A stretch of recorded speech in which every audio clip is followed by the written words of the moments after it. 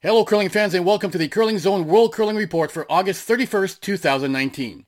The World Curling Federation has announced that the 2019 Pacific Asia Curling Championships will be held in Shenzhen Universiade Sports Center in Shenzhen, China from November 2nd through November 9th. This is the fourth Pacific Asia Curling Championships to be held in China and the first international curling event to be held in Shenzhen, which lies in southeast China.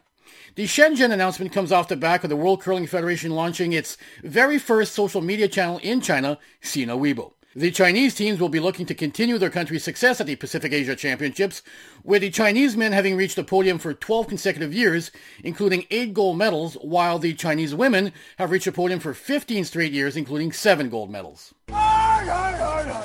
On the ice, it was a busy day in Oakville as 26 women's teams and 28 men's teams, representing 12 different curling nations, hit the ice at the Cameron's Brewing Oakville Fall Classic, the first event on the World Curling Tour's September swing through Ontario.